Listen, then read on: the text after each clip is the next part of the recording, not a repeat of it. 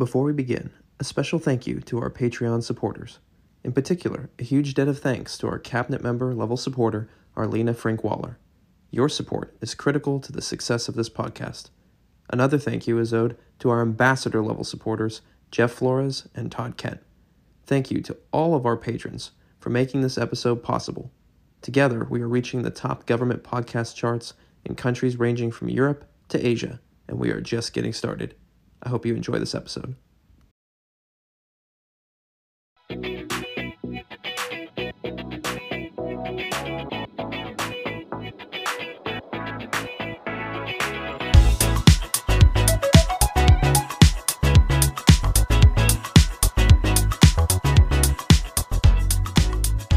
Well, hello everyone, and welcome to the New Diplomatist Podcast. As always, I'm your host, Garrison Murado, and today I'm very honored to have a special guest back on the podcast, Dr. Nick Wright of University College London. Dr. Wright, thank you so much for coming back on board the New Diplomatist.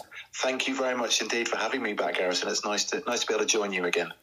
Well, it's great to have you on, and we have a lot to cover today, so I guess we might as well jump right into it. And we'll start with the latest updates regarding the United Kingdom and the AstraZeneca vaccine and the European Commission, which is always an interesting triangle. Some interesting news breaking just literally a few hours before we started recording this today, Friday, March 26th, which was that the EU Commission will stop short of a full vaccine export ban. We've heard that phrase sort of bandied about a lot, especially on the American side of the publications, export ban. Could you give a survey of what this issue has been up to now, and then we can get into some of the political consequences of it? Absolutely. I mean, there's a number of factors here. The first is that the European Commission, which is the, if you like, the executive body, like the civil service bureaucracy that is responsible for EU-level policy, its big role has been to procure vaccines for EU member states and to support member states in rolling them out.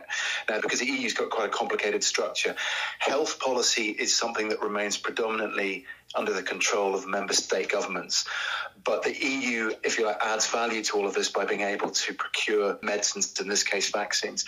But the procurement process seems to have gone through some very significant difficulties over the last few months. And there's been a big dispute, particularly with the pharmaceutical company AstraZeneca, over how many vaccines it promised to supply to the EU and how many it has actually been supplying. One of the big issues has been the fact that the UK seems to have been getting a major supply of vaccines from AstraZeneca, whilst the EU has not. And so this has been a cause of considerable tension. And at heart is a concern by EU member states that essentially they are losing out, not necessarily just the United Kingdom. I think it's too easy just to focus on the UK in this, but basically that they are not getting an adequate share of vaccines from companies operating in the European Union, and that there are issues with the contracts that were negotiated between the Commission and between the pharmaceutical companies. There's a lot of kind of sort of technical, legal and contractual problems here, but politically it's taken on a kind of a rather nasty characteristic. There's been accusations of vaccine nationalism, and it's kind of got caught up in the whole post-Brexit EU-UK relationship turbulence as well. It's become another factor in what has been quite a difficult relationship between London and the rest of Europe since the start of this year. But the big issue seems to be, to me anyway, that the European Commission has not done a brilliant job in terms of vaccine procurement. It's obviously had a lot of challenges to deal with. I'm not sure the degree to which particularly the highest level leadership within the Commission has really been effective. And that played out as well at the start of this year with the so-called Article 16 fiasco, when apparently, for about 3 hours, it appeared that the European Commission was going to place export controls on anything going to Northern Ireland, which obviously triggered all sorts of concerns there about the Northern Ireland Protocol, which had only just come into force. So there's a lot of politics here, but at the heart, it's a concern about the capacity of pharmaceutical companies to deliver on their promises and the ability of member state governments in the EU to actually roll the vaccine out to their people. They were, according to the BBC, expecting to receive only about 30 million AstraZeneca doses by the end of March. And to put that in perspective, that's less than a third of what they were originally hoping for. But it is interesting to see, though, isn't it, that European Commission, which had, for much of the last, I would say, particularly 2 years of intensive negotiations with London, had been accusing London of acting in sort of a nationalistic, throwback, protectionist manner of pulling away from the free trade zone, pulling away from Europe, erecting barriers, if you will. And then the moment that Brexit is largely finalized and that the trade agreement's done, you have this entire spat regarding vaccines. And all of a sudden, it's Brussels on the back foot with a PR campaign from Prime Minister Boris Johnson saying this is a blockade, it's not sensible, you're behaving bad. Even the World Health Organization accusing them, like you said, of vaccine nationalism. Yeah. Why do you think that the EU Commission risked such a rapid swing in public perception on this issue? At the core of all this is an entirely understandable level of concern, within individual member states amongst domestic populations going, where are our vaccines? And becoming very, very critical of governments that are not rolling out vaccine programs sufficiently quickly. And that's entirely understandable. But then obviously pressure, concern and criticism filters upwards. Member state governments then look to the Commission and blame the Commission for its missteps. And to be fair, the Commission, in this particular context, it seems from the outside at least to have struggled quite a lot to get on top of this. And again, it's not alone. There's national governments across the world have struggled with this. So it's no surprise that the Commission has as well. But I think the way then that this kind of manifests itself is it starts to be seen as, the EU risks being seen as lashing out against others. It starts to feel a little bit like, well, the EU are particularly angry with the UK because the one part of the UK's response to COVID that has worked well has been the vaccine rollout. But I think it is interesting to see that the Commission were proposing some quite strict mechanisms and quite severe mechanisms in terms of limiting vaccine exports. And actually the member states pulled back on that and they wouldn't go the full way on this because they're very concerned that actually if you start going down that pathway you start to be seen as acting in a protectionist way, that kind of undermines the whole premise of what the EU is supposed to be about, particularly in terms of its image in international trade. And so the member states have kind of said we're not prepared to go that far. And equally the UK and the EU are on the verge, it seems, of negotiating a kind of a pragmatic solution to this issue. But I think the big thing, not to lose sight of, is ultimately this is about supply problems from private enterprises. There's a pharmaceutical company that has promised to deliver a certain amount of vaccines to its customers and has not been able to do that for a variety of reasons. But at the heart of all this, there's a commercial dispute, and this has become very magnified and become very politicized very quickly for obvious reasons.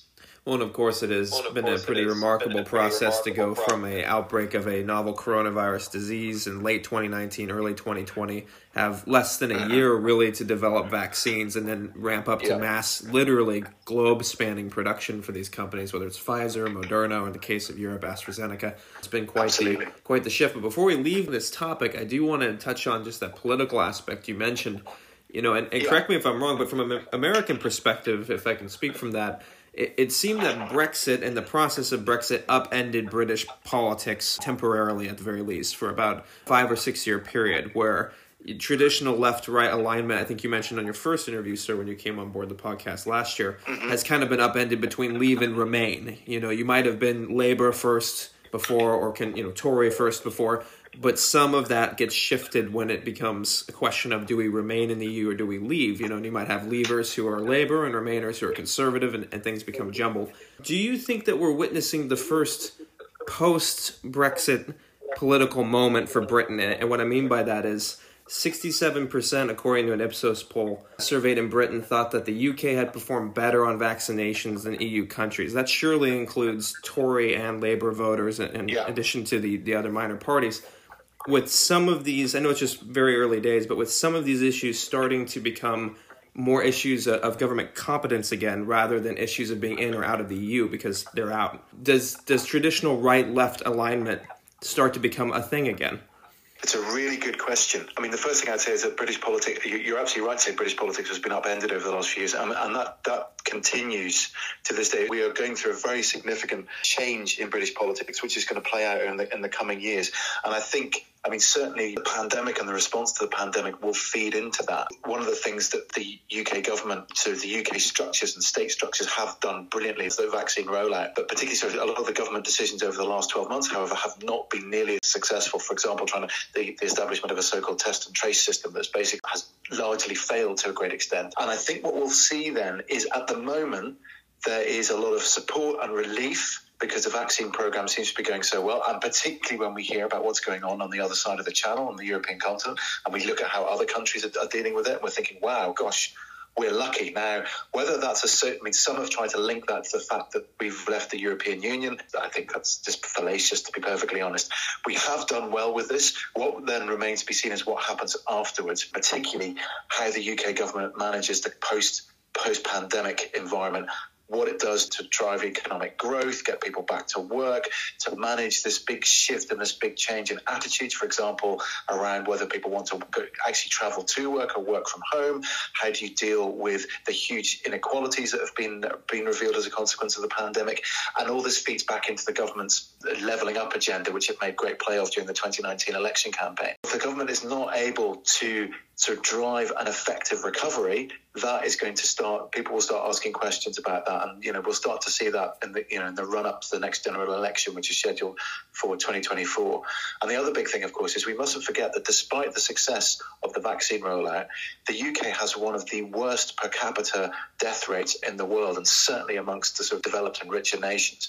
I mean, we've topped 125,000 dead as a consequence of the pandemic. And these are very large numbers. And at some point, people are going to start asking questions. They're going to want to know, why has this happened? How far were these deaths avoidable? I think particularly if we look at what happened post-Christmas, you may be aware that the British Prime Minister wanted to open up a bit to allow people to kind of see each other before then reimposing a lockdown. There's a massive increase in hospitalizations, in infections, and in the death rate in January. And so people are going to start asking questions as to what extent government decision-making and decisions by the Prime Minister may have had a direct effect on the number of people who have either caught this disease and or died from it. And in that sense, if you like, there is a political reckoning coming. There's a big debate at the moment about when there will be a public inquiry into the response to COVID. And at the moment, the government's trying to sort of, say, well, this is not the time to do it. We're still dealing with the pandemic, but at some point there will need to be a reckoning. And I think once people have got past the worst, and they'll start to think about how this has affected them, how it's affected them personally,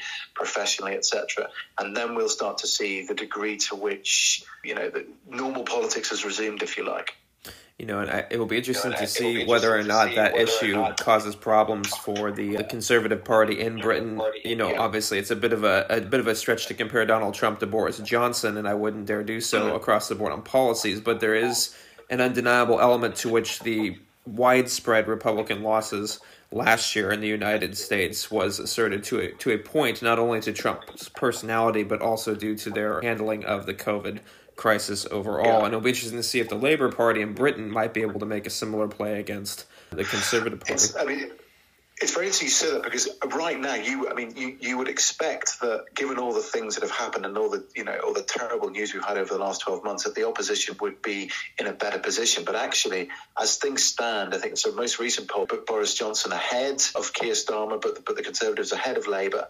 And so, is that a personality issue? Would you say, or I'm not sure it's necessarily? I think there's probably a number of things, and I'm not a polling expert, so I wouldn't want to kind of be too presumptuous about that. But it does seem that for the moment, the success of the vaccine rollout has certainly been, the government is certainly benefiting from that. It's very hard for an opposition, certainly at this stage in the political cycle, in any case, to get much purchase. It's even harder when parliamentary procedure, parliamentary appearances, etc., are so limited and restricted as a consequence of COVID. And in a national emergency, there is generally a frequent expectation that everyone will rally together and get through it. And so it's difficult for an opposition party to be able to do that right now.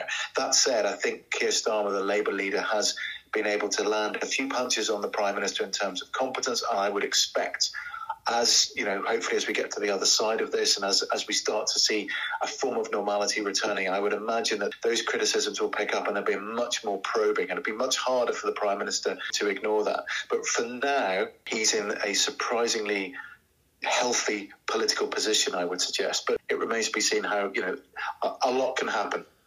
Indeed. While we're on the political topic, should make a quick stop off in Scotland with interesting news breaking out this morning with Alex Salmond announcing a new pro-Scottish referendum party. What's your perception or your initial reaction? I know this only came out, I think, about an hour and a half ago before we began recording. But how does this impact the SNP, which looked set for a rather thumping win later on this spring? I think he's claiming an attempt at a supermajority of pro-referendum parties in Holyrood. But is that really the result? It's a very good question. It feels like it's formalising a split within the Scottish nationalists between, if you want to call them the more pragmatic wing who surround Nicola Sturgeon. Their objective remains Scottish independence, but they want to make sure it's done using a process that is legally unimpeachable. If it needs to take some time, they will allow it to take some time. This is particularly if we think about the fact that one of the bigger objectives is SNP would like to take Scotland back into the European Union. And if there's any perception at all that any kind of independence referendum is not legal, has not followed legal process, is not legitimate, then you can be sure that countries like Spain are facing their own sort of separatist movements in Catalonia, for example, will be very unlikely to agree to Scotland joining the European Union. So the SNP are looking at this kind of sort of bigger picture stuff and thinking, if we're going to do this, if we're going to achieve this, we've got to do it the right way to make sure we can rejoin the European Union, etc., etc., etc. Against that are what we might call the more, I suppose, the more traditionalists, longer term Scottish nationalist people, older with a lot more kind of experience in the kind of the early days of the Scottish nationalist movement. They kind of support Alex Salmond, the former Scottish minister, who's been embroiled in scandal and controversy over the last few months around sort of accusations of sexual harassment, of which he has been cleared. But this has created a big split within the party, and this has been exacerbated by Alex Salmond's claims about how he feels the Scottish government under Nicola Sturgeon handled these cases. So a report earlier in the last few days that have officially cleared Nicola Sturgeon of having misled Parliament, for example, or broken the ministerial code. But there's a lot of tension within the broader Scottish nationalist movement, and I think this split is probably formalising a kind of if you like, a deeper split, deeper division. It's partly political, it's possibly partly cultural and strategic. It's also personal as well. There's obviously a big split between Salmond and Sturgeon, who have been, who were for so long very, very close politically and personally. But the standard assumption would be having two parties competing for the same sets of voters will ultimately benefit the opposition. But we have a system of proportional representation in Scotland, so maybe it's not necessarily as clear cut, but certainly you've got to assume it doesn't help the Scottish nationalist cause in the run-up to the Scottish parliamentary elections in a couple of months' time. It doesn't help that they appear to be split. And I think Alex Salmond's motives are, well, they're at least partly personal in all of this, and there will be some who will be asking, well, why are you doing this? Why are you doing this now? Is this not actually more likely to damage the achievement of the cause you have championed all your political life for personal reasons? Now, obviously, I'm sure he would push back against that very strongly, but it must be concerning for Nicola Sturgeon and the leadership of the Scottish Nationalist Party to see what's been going on. It seems to me, particularly with parliamentary-based systems inside of the UK, that perhaps Alex Salmond saw with some success Nigel Farage's insider campaign. He moved with the Brexit Party not too long ago, competing with the Tories, both on a pro-exit the EU basis, but trying to not even necessarily win elections as much as push the issue quicker to ensure that there would be no faltering in terms of leave in the case of Farage or in the case of a referendum for Salmond. Do you think that's a fair distinction to make? I mean, it worked out for Farage in the long run. He got what he wanted. Would you say it would happen the same for Salmond, or is that too much of a stretch? I can see where you're coming from. I'm not so sure. I mean, I think the big thing is, do the Scottish nationalists achieve a majority in the Scottish Parliament in May, or with Alex Salmond and his party, is there a majority for Scottish nationalist parties per se, pro-referendum parties? Certainly if there's an SNP majority, and sort of recent polling, but likely to win 70 out of the 129 seats, which would give them a clear majority, that makes it much, much harder for Westminster, which must approve and agree to any kind of independence referendum in Scotland. It makes it morally much harder for them to argue against that, despite 2014 was supposed to be a once in a generation, etc., etc.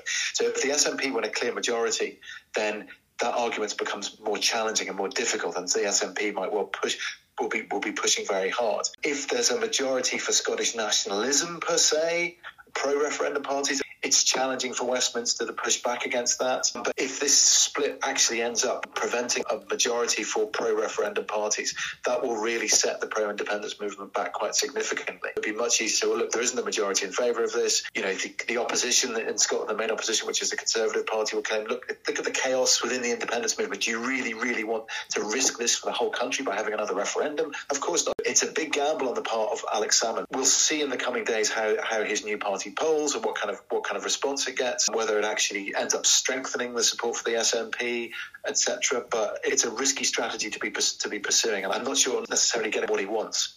We'll see how that plays out just within the next couple of months, because the Scottish elections are in May, correct? We'll see. Yeah, absolutely. We'll see how his new. We'll see very soon whether this has worked. I mean, it's interesting. The one thing I would say though is this must have been in the pipeline for a while. You don't just wake up one morning and launch a political party, and so.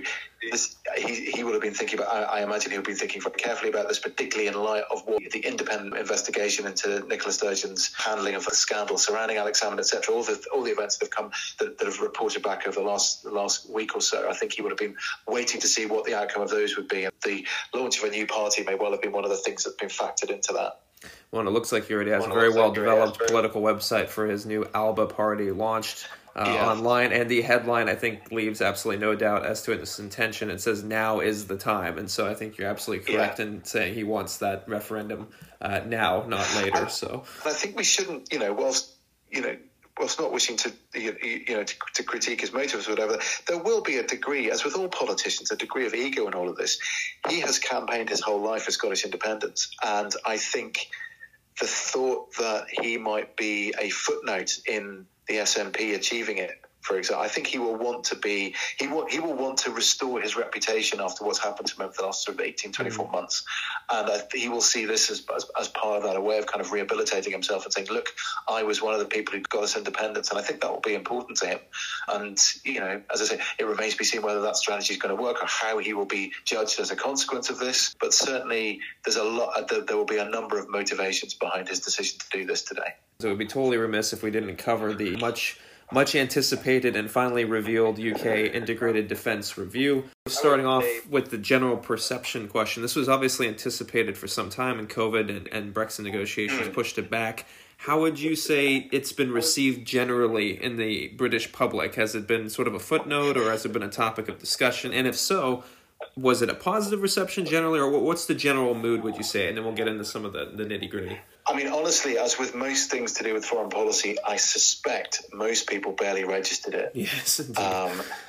Unless you're someone like me who's a foreign policy nerd and loves this stuff and has been, champing at the bit waiting for it to be published. I mean, this will have passed most people by. The big thing, or big things that will probably have caught people's attention is, first of all, this decision to lift the cap on how many nuclear warheads the UK can have in its stockpile from 180 to potentially, I think it's 260. Mm-hmm. So that's a big, if you like, that's the big thing. And this has caused not a little controversy, given the UK has been calling for kind of nuclear disarmament and a kind of a phased approach to reducing the number of warheads. This seems to turn that on its head.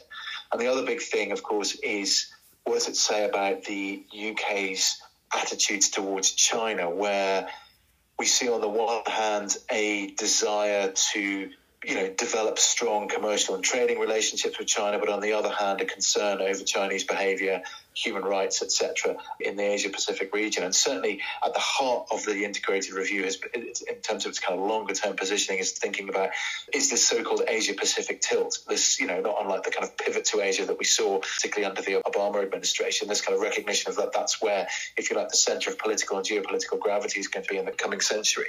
And I think the UK is, perhaps not before time, paying attention to that. But I'd say it's quite ambivalent on China. As I heard one analyst describing, it's kind of setting out the problem without necessarily identifying clear solutions or strategies. The other thing that's worth noting as well is this is I hesitate to call it a love letter to the United States and the special relationship, but certainly it's making absolutely crystal clear that the UK regards the transatlantic relationship, the security relationship with the US, as, if you like, the primary bilateral relationship in terms of its foreign security and defence policy. And that's kind of a statement of long-standing truth, but it's really, really clear that this is something that matters to the UK, and they want, it's kind of trying to make clear that they are determined to be relevant in Washington. Now, obviously, concerns then sort of arise from some of the practical consequences of the decisions around the integrated review. For example, the decision this week to announce a cut of 10,000 troops in the British Army to, I think it's just below 80,000, meaning the British Army will, after those cuts, be at its smallest it's been in 300 years.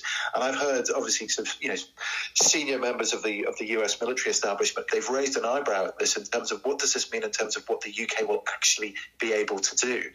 Its staunchness as an ally is never in doubt in Washington, I imagine, but in terms of its practical ability, what does this ensure?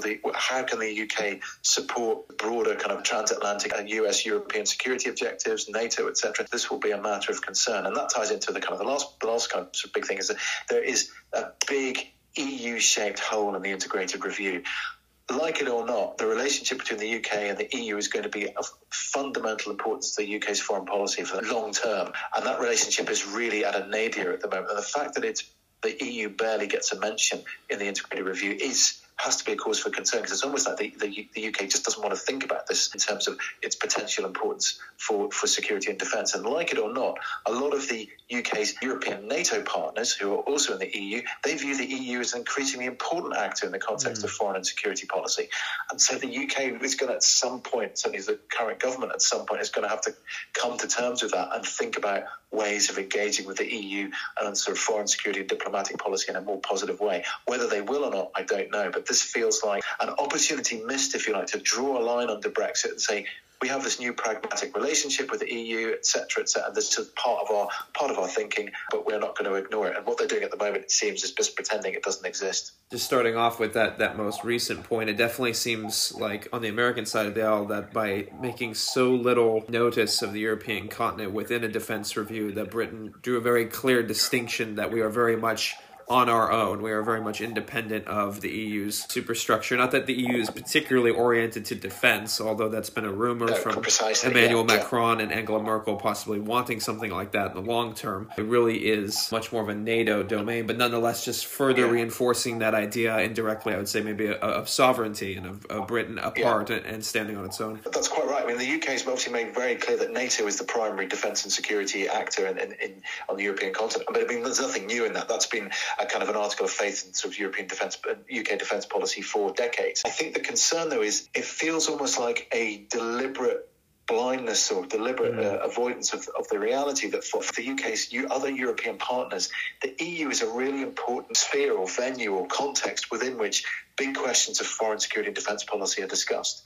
And like it or not, you have, even if you don't want to be part of it, you have to recognise that other states who are important to you value it. And you cannot simply engage with these states on a bilateral basis or through NATO. You have to find a way of thinking about, well, how do we engage with states in the context of the European Union? Because they produce and develop collective foreign security and diplomatic policy, even if they're not a big defence actor, and I don't think they ever will be, and that's fine.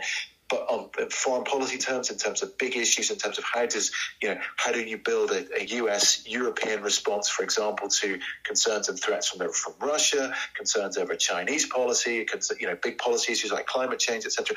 You cannot ignore the fact that the EU is a very important vehicle for your European partners, and you have to acknowledge that, I think, even if you don't want to be a part of it. And that feels to me like a significant weakness in the integrated review. One of the things that I would say was also very interesting about the integrated defense review is how holistic it approached the subject of defense, like really attempting to eschew the idea that defense is purely hard power or the number of jets in an air force or the number of ships in a navy. Boris Johnson in his sort of prologue or introduction that he wrote to it in the document, if you will, mentions securing status as a science and tech superpower by the end of the decade. You do see kind of continuation of what I believe the British defense establishment is called the fusion doctrine, where you're integrating more departments, integrating more technology, integrating data, considering topics like climate change as a security issue, which we've seen echoed in the United States with the elevation of that topic to the National Security Council. In the economic and trade fronts as well, talking about the presidency of the G7 that Britain will have over the summer. He even goes so far as to mention the union between England, Scotland, Wales, and Northern Ireland proving its worth and sort of setting that forward as an aspect of UK defense and security. It was. Do you feel that across the board, across all of these positions, that this is how Britain will truly view defense going forward as a holistic and diversified position, so that perhaps is that just a short-term justification where they can cut back on some troops, inside the army, but still say, hey, we have a broader picture? Or is this truly an ambition to reorient to what they feel is the battlefields and the topics of the future? I definitely think it's the latter. I mean, there's no doubt about it. I mean, this review has been, this has been long in the making, and it's been conducted by, people in the sort of defence and sort of the Pall Mill establishment who will be thinking an awful lot about these and be thinking about, well, not just what is the threats of today and tomorrow, but what are we looking at in the 5, 10, 15, 20 years? And I think in that sense, it's, an integrated review makes perfect sense and is arguably long overdue. And I think recognising that defence and security now encompass a whole range of things. As you say, it's not simply about, traditional conventional forces. It's thinking about cyber. It's thinking about trade. It's thinking about intellectual property. It's thinking about, how we engage in sort of bilateral relationships. It's thinking about whether or not there are alternatives to kind of formal multilateral structures. Who do we work with? Where do we work with them? In what context do we work with them? And having a more agile, if you like, agile military and defence structure is really important. Tapping into our obvious capacities in science and research and development, high tech, etc. There's a lot of things we can do very well in the UK, and it makes sense to try and build these in to a broader view of how we will engage with the wider world. I'm just not sure. I mean, it is, I suppose, intentionally a kind of a much higher level strategic document that basically says this is the broader pathway we want to follow. What will be interesting then is to see what the actual policies are that are put into place to make this happen. And obviously it's something that's going to have to be carried out over a lot. It's not just going to last up until the next election. It's going to last sort of longer term, and the degree to which it outlasts the current government, for example. And I do think that the reference to the union, of domestic union, if you like, was an interesting one, because I think that is in part reflecting the fact that there are significant concerns within the government about the state of the union as it currently stands. There are a lot of tensions, obviously, around Scottish independence, but obviously also Northern Ireland is a big concern, in the sense that the ties that bind the 4 home nations together have been, if not weakened, then certainly been under significant strain since the referendum in 2016. An awful lot of perhaps unanticipated or anticipated but ill-considered consequences have come about from this. And this is why we made my point earlier about the fact that British politics was upended by Brexit. This continues. And the relationship between the kind of, if you like, sort of Northern Ireland, Scotland and Wales with England is going to remain a big issue. And certainly if we get to a point where we are looking at realistically Scottish independence, or we look realistically sort of 10, 15 years from now to the potential for Northern Ireland to leave the United Kingdom to reunify with the rest of Ireland, that's going to have major implications for UK foreign policy and how it does it. Not least, for example, just, a very practical example, Britain's Trident capacity, the submarines that carry our nuclear warheads, are based in Scotland. What happens if Scotland leaves the United Kingdom? What do we do then? How does that play out? So there are all sorts of really complicated but practical issues that relate to how the UK itself maintains that union in the coming years. And so that will be a perfect example, if you like, of the domestic aspect of foreign policy that will be of great concern to people in Whitehall and in government. When it comes to the focus, that when hard power was mentioned in the document, I feel like it definitely had a naval bent to it, in terms of referencing the HMS Queen Elizabeth, of course, to be joined by a second carrier in the near future, the tilt to the Indo-Pacific, as you said, and of course that very clear and yet very, I would say, intentionally vague response towards China and the rise of China overall. It's interesting. I was listening to a podcast this week from Mark Leonard in the European Council on Foreign Relations, where he interviewed former Cabinet Minister Joe Johnson, who held positions as Minister of State for University Science, Research and Innovation, and in particular speaking about the Prime Minister's brother as well. Oh, okay. Oh, I didn't know that. That's good to know. Yes. Interesting, because they focus on the science aspect, but I think you could really echo it across many different fronts of the UK-China relationship. And this is a debate that I see happening all over social media in the academic and policy world, which is how do you cope with China? Is it a Cold War? Is it a competition? Is it a strained partnership? To what degree of resistance do you provide to the second largest, and in some regards, certain metrics, already the largest economy on the planet? And he mentioned something that was interesting. He said nearly a third of all British influential scientific research projects in the civil sector and in general are partnerships anymore in the technology space with Chinese researchers. And it would be impossible to truly decouple without great harm to the British research industry. And we also see the naval emphasis of a tilt to the Indo-Pacific. So how do you think, in your view, I know it's a big prediction to make, but how do you see global Britain responding to China on a 3 to 5 to 10 year basis, where we do have this tilt to the Indo-Pacific, this emphasis on naval power, which obviously reaches clean around the world, even to the South China Sea, but also this increasingly ingrained recognition of a dependency and a partnership on science, on technology, and economics with China? I mean, it's a really, really good question. Without wishing to sound facetious, I'd say in one sense, they need to tread very carefully, Yes. Given, but I mean, that's not just the UK. I mean, I think the EU's trading relationship with the United States, I've heard it being described as one of competitive interdependence. Mm-hmm. And I think there's probably a similar way of thinking about the relationship between not just the UK and China, but, Europe and China, the US and China. There will be tensions and antagonisms. I mean, I thought it was interesting at the recent meeting between, high-level Chinese officials and Tony Blinken in Anchorage that there was, a frank and open exchange of views. But I suppose at least both sides knew where they were coming from and they knew what was going on. And I think what we'll see is, certainly with sort of the UK side, there'll be pragmatism runs through all this. We work with China where we can. We will, seek to kind of, critique them where appropriate. It remains to be seen, of course, and this is a big test of global Britain, how the UK will be able to do this with its newfound independence and sovereignty from the European Union as a lone actor. How does China view the United Kingdom? And this is where I think we come back to the point of having, you need to have allies. And I think there is a strong sense of shared interest and common interest and concern, not just between London and other European capitals, but also across the Atlantic as well, as to China's potential as a disruptive actor, as if you like, a negative actor, and a recognition of the need to find a way to, I think containment is entirely the wrong word, but to be able to interact and coexist with China, depending on what the sort of Chinese government wishes to do. And certainly the UK Foreign Secretary said, China's not going anywhere, which is kind of a fairly blithe statement. There's a truth in that, in the sense that we have to find a way of managing that relationship, and we have to be honest about the degree to which we can and cannot influence China, and the degree to which they can, if they wish to, negatively affect us. I mean, obviously, just today there was an announcement of sort of China placing sanctions on a number of UK-based politicians, particularly politicians who've been critical of the Chinese regime and critical of what's been going on in Xinjiang province and the treatment of the Uyghur minority. This is, if you like, going to characterise a relationship. It's never going to be an easy one, I suspect. China is going to continue to flex its muscles, and it's going to expect the world to listen when it speaks, and the world, and certainly sort of if you like, the kind of sort of democratic powers need to be aware of to what extent there's a kind of common purpose between them and how they deal with and respond to China. And I think that's if you like, the big geopolitical challenge.